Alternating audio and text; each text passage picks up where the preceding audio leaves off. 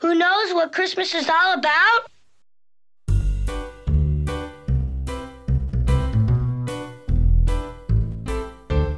Welcome to the third episode in our Rethinking Advent series. I'm Greg Hall, and over these 6 episodes, we're taking a closer look at the story of the Advent. And today we'll focus in on the Nativity. And the word nativity has been used so much in our culture that I thought it would be good to bring in a dictionary definition of nativity. And it just refers to the occasion of a person's birth. And in the Christian worldview, when we speak of the nativity, we're specifically speaking of the occasion of the birth of the person of Jesus. I've had the opportunity to travel to Israel several times, and sometimes we've been able to make it into Bethlehem. And there's really one main site that people want to go to see when you go to Bethlehem. It's the Church of the Nativity. And in Bethlehem, since the 3rd or 4th century AD, a certain cave has been identified as the potential place of Christ's birth. And the cave then became a characteristic feature in the art of the Christian East. But what's interesting is, in the West, for the Europeans, it wasn't a cave, but it was a stable that was represented in the West. According to a review of the Church of the Nativity at Bethlehem by Harvey, a European is likely to conceive of a manger existing only in a stable, but an Oriental is more likely to conceive of a manger as in a courtyard or in a cave. And through the use of archaeology and the study of our scriptures, modern scholars believe that the Christ child was not born in a stable, alone, with animals, but maybe in a house, crowded with people, the kinds of people that he came to save. For this episode, I'll be relying heavily on an article by Dr. Michael Lefebvre. He is a minister living in Indiana and is a fellow with the Center for Pastor Theologians. And he suggests that it's not likely that travelers, especially a poor couple like Mary and Joseph, would look for an inn upon arriving in Bethlehem. They would have lodged with relatives. After all, Mary and Joseph were traveling to Bethlehem during a census because Joseph was of the house and lineage of David. We see that in Luke chapter 2, verse 4. That means that Joseph had relatives in Bethlehem. It was his family's native town, and it's unthinkable that Mary and Joseph would have sought lodging in an inn rather than staying with family. That just doesn't make sense. And today, as we look at the nativity scene, we're going to be challenging maybe what your nativity set looks like at your house. Maybe you have it displayed inside, maybe it's out in the front of your house, in your lawn. But wherever your nativity set is, part of the importance of Christmas is understanding what the scene likely looked like. And what we'll find is we've likely added some characters and changed things around a bit. When Jesus was born, Luke reports that Mary wrapped him in swaddling clothes and laid him in a manger because there was no place for them in the inn. Well, that's at least how most English Bibles translate the Greek word there, but that's not the word's usual meaning. There's a different Greek term that's used for inn, and we know that Luke knows that word because he uses it later in his gospel. If you were to flip over to Luke chapter 10, verse 30, you're at the beginning of the story of the Good Samaritan. And in that story, it's a Samaritan traveler that discovers a wounded Jewish man lying by the highway.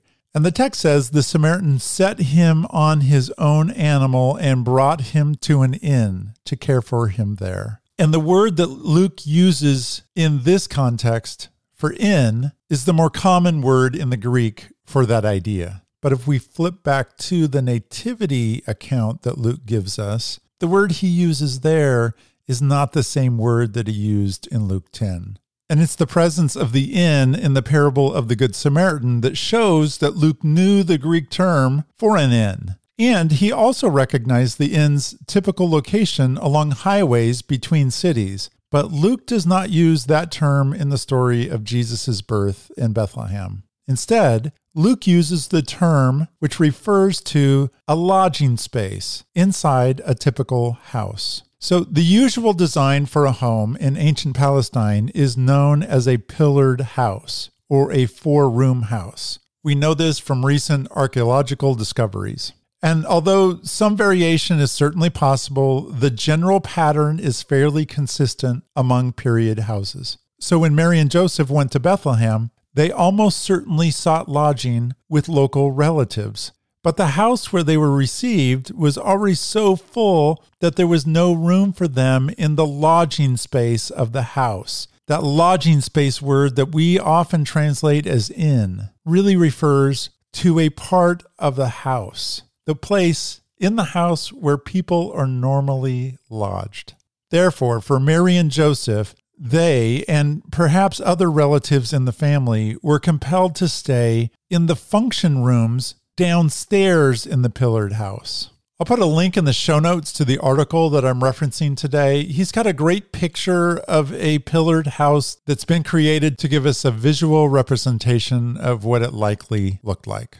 So in the pillared house, the upstairs is the lodging area, and down below there were 3 different areas, 3 different sections of the house that were used for different purposes. One of those areas was likely used to store implements used for family chores. The center area of the downstairs was likely a hallway that was used to access the 2 side rooms and a storage room in the back. But it was the 3rd downstairs room where the household goats and sheep were usually penned. Most Hebrew households did not have the luxury of a special structure just for animals. Professional shepherds might use community sheep pens outside the city, but most households inside the city would keep just a few sheep or goats for wool and milk. And these were penned in one of the downstairs rooms. They had some low partial walls that generally separated the 3 functions of the rooms downstairs, and there was a feeding trough for animals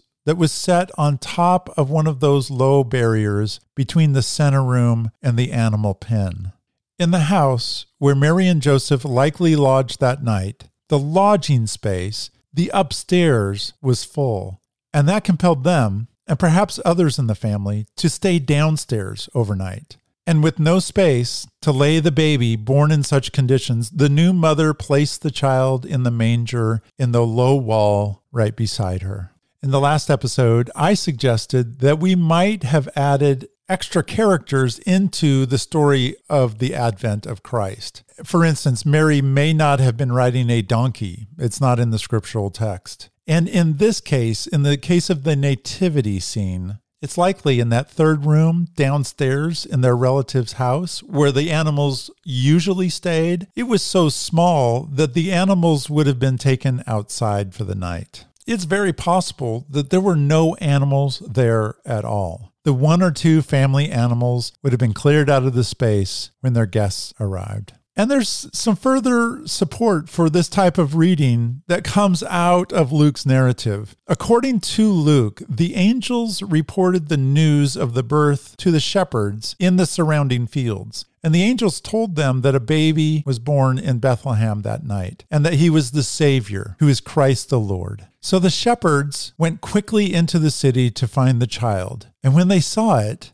it says that they made known the saying that had been told them concerning the child. And then it says, and all who heard it wondered at what the shepherds told them. The phrase, all who heard it there, suggests that there was a lot more people than just Mary and Joseph in the house that night. And it's likely that later readers, like us, have misunderstood Luke's narrative because we are unfamiliar with the period practice of lodging animals and installing a manger inside of the family home. When readers like us come to the story and we see mention of a manger in the account, we are prompted, because of the cultural river that we're swimming in, to think of a stable. But the evidence from the text and archaeology helps us to better understand the setting of Jesus' birth, not as a cave or a stable, but as a house that was likely crowded with lots of people. There would have been aunts and uncles and cousins and distant relatives from Joseph's family and the lineage of David. And while we might not understand having animals in our house, other than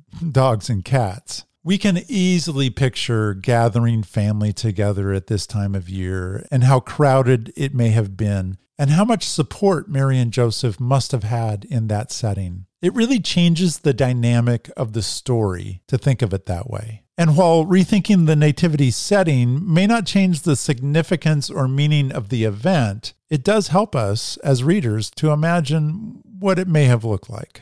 Well, all this prompts an obvious question for my household. What do I do with the nativity set that I currently have that looks like a barn? And what do I do with all those animal figures that are crowded around Mary and Joseph? Well, we're still working through that in the Hall household, and I'm going to let you figure that out for yourselves as well. Because as we'll find out in the next couple episodes, there's probably some more changes that will need to take place in your nativity setting. The introductory music that I'm using for this Advent series is a piece called Jazzy Bells by D. Yankee. And at the end of each of our episodes in this series, I'm including some music that corresponds with the topic we've discussed. And for today's episode, we're going to finish with a song that has contributed much to our collective understanding of the nativity scene. So let's listen in as Janine Michalak sings Away in a Manger.